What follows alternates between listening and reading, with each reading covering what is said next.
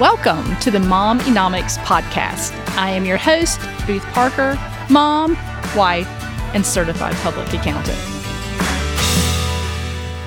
If you know anything about me, you know that I am a planner. So today I'm going to kind of walk you through some things that I do each week to make sure my calendar stays on task and that I get all of my priorities complete. One of my all-time favorite quotes, and you could probably even call it my life quote if you wanted to, is the Benjamin Franklin, "If you fail to plan, then you plan to fail." So I like to have everything planned out, and that way I know that I am going to be able to get everything done. So while I do use a Google Calendar for when I'm on the go, maybe I'm, at a doctor's office and need to make another appointment, things like that, I put all of those kind of things in my Google Calendar when I'm on the go.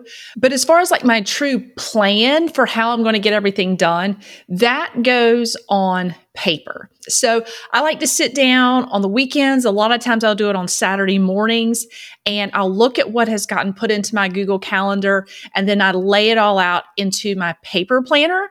When you write things down, they tend to kind of get in your mind a little bit better than if you don't. So I'm a big fan of writing them down. Color coding is a big one. I honestly think my favorite thing at Christmas every year is my stocking full of fresh new pens and highlighters, because everyone in my house knows not to touch my pens. It's kind of a joke. But I do love color coding everything and just being able to have a really clear visual of how my week is going to go. So first and foremost, also, if you've ever seen anything I've done, you know that I'm really big on meal planning and prepping. Now that I don't work, a corporate America type job outside of the home all day, every day, I don't prep as much as I used to because I generally have time to actually cook in the evenings, but I still like to meal plan and have less time spent stopping at the grocery store all the time or having to go out and get takeout or anything like that, which I'm not a big takeout fan. That goes into my budgeting stuff, but we're not going to talk about that today. So the meal planning is really good when you're looking at your calendar for the week. Say you do have an evening that's going to be slower than others and you don't have a lot going on. Well, that's a great night to put lasagna on the menu, something that takes a little bit longer to prep and cook versus maybe you have a ball game or a meeting or something that's going to run into dinner time hour. Those are the days you want to throw something in the slow cooker in the morning and be able to walk right in and have an easy dinner. So that is first and foremost when you're looking for your meal planning and prepping, is you want to make sure you plan your meals in accordance with what else you have going on for the week. So the first thing I do is I take basically like a week at a glance look calendar and I time block the week. So this is really key of making sure the things you have to get done find space on the calendar. So you need to divide all of the tasks between have to do, need to do, and want to do. And that's not always the easiest task because a lot of times we want to put some of those wants ahead of the others. But you need to kind of categorize the things between have to, need to, and want to. And so the first thing that hits that week at a glance time block is the have to do's. This would be going to work. This actually also includes packing the lunchbox and things like that in the morning. So make sure that those things hit the calendar first. Doctor's appointments, important meetings, all of those kind of things hit the calendar first.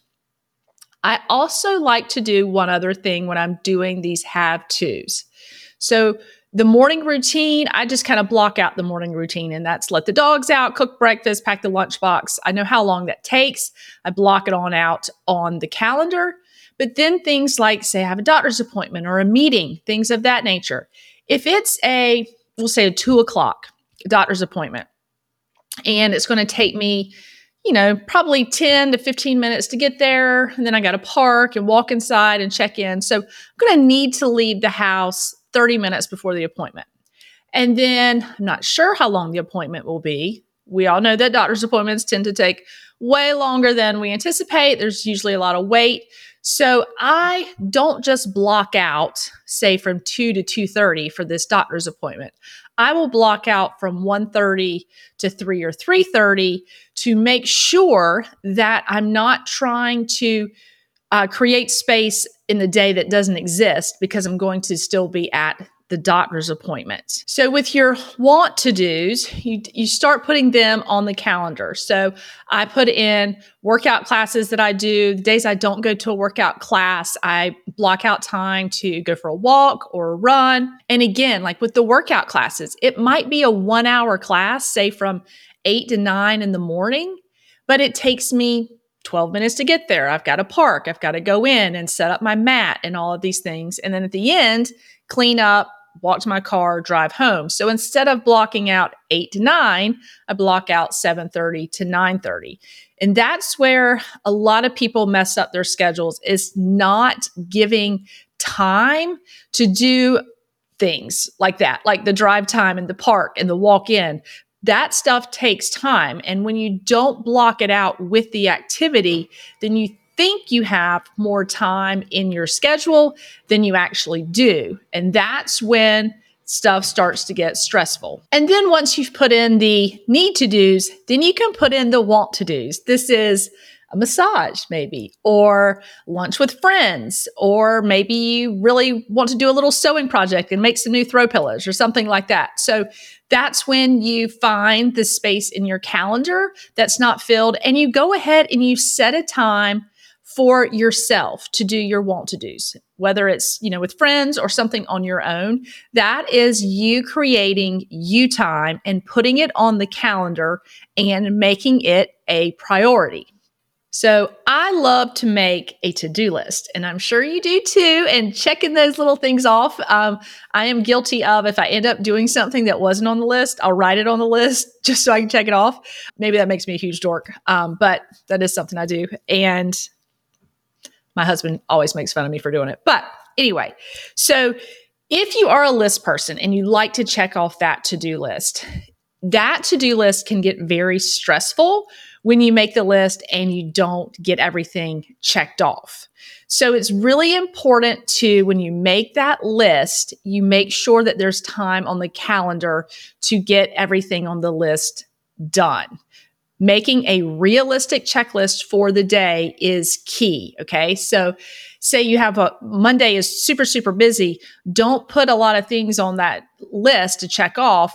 Wait until Tuesday, or maybe Thursday is not nearly as busy, and try to put those tasks on those days so that your to-do list not being checked off does not become a source of stress or overwhelm for you. And after you've done your time blocking, when you have your haves and your needs and your wants all blocked out, if there is still some white space, leave it there, because life happens, something's going to come up, and that white space allows you to deal with those little life happens things without them becoming overwhelming. So say something breaks and you've got to wait for a repairman or things like that.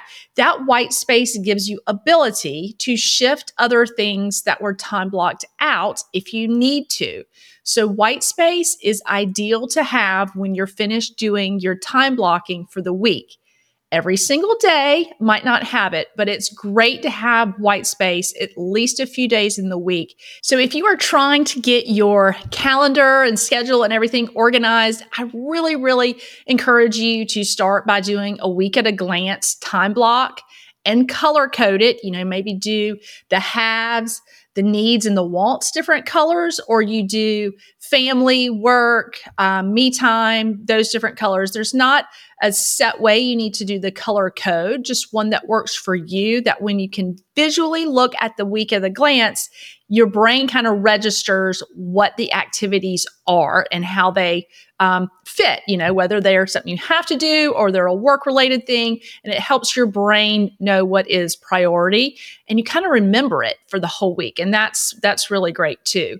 So I will link a week at a glance download that you can get from my website for free, and use this to do your time blocking for the week and get your calendar super organized. If you like to use a daily agenda that's, can have a lot more detail in it, that is great too. I actually like to use a daily agenda. So you can take that week at a glance, map it all out, what it's going to look like, and then put it down onto your individual days. So that will give you room to do those little to-do checklists on your daily agendas for the days that there is time to do those tasks. So I hope this has been helpful for you to prioritize the things you have to get done, as well as creating, some self-care, me time, whatever you want to call it, with the wants by prioritizing them on your schedule ahead of time for the week instead of just trying to squeeze them in whenever you can. And we oftentimes want to do the wants more than the haves. And so having those have to-dos clearly mapped out and being able to check them off and getting the stress of the pressure of getting them done complete, then it gives us time to relax and really enjoy our needs and wants in our schedule. So I hope you have a super organized and productive week. That's a wrap on this episode of Mom-Enomics. Be sure to follow me, Booth Parker, on Instagram, and be sure to hit the follow button on your favorite podcast app. And for more freebies and resources, visit my website at www.boothparker.com. Thanks for listening, and as always, information contained on this podcast is intended for educational purposes and is not considered financial advice.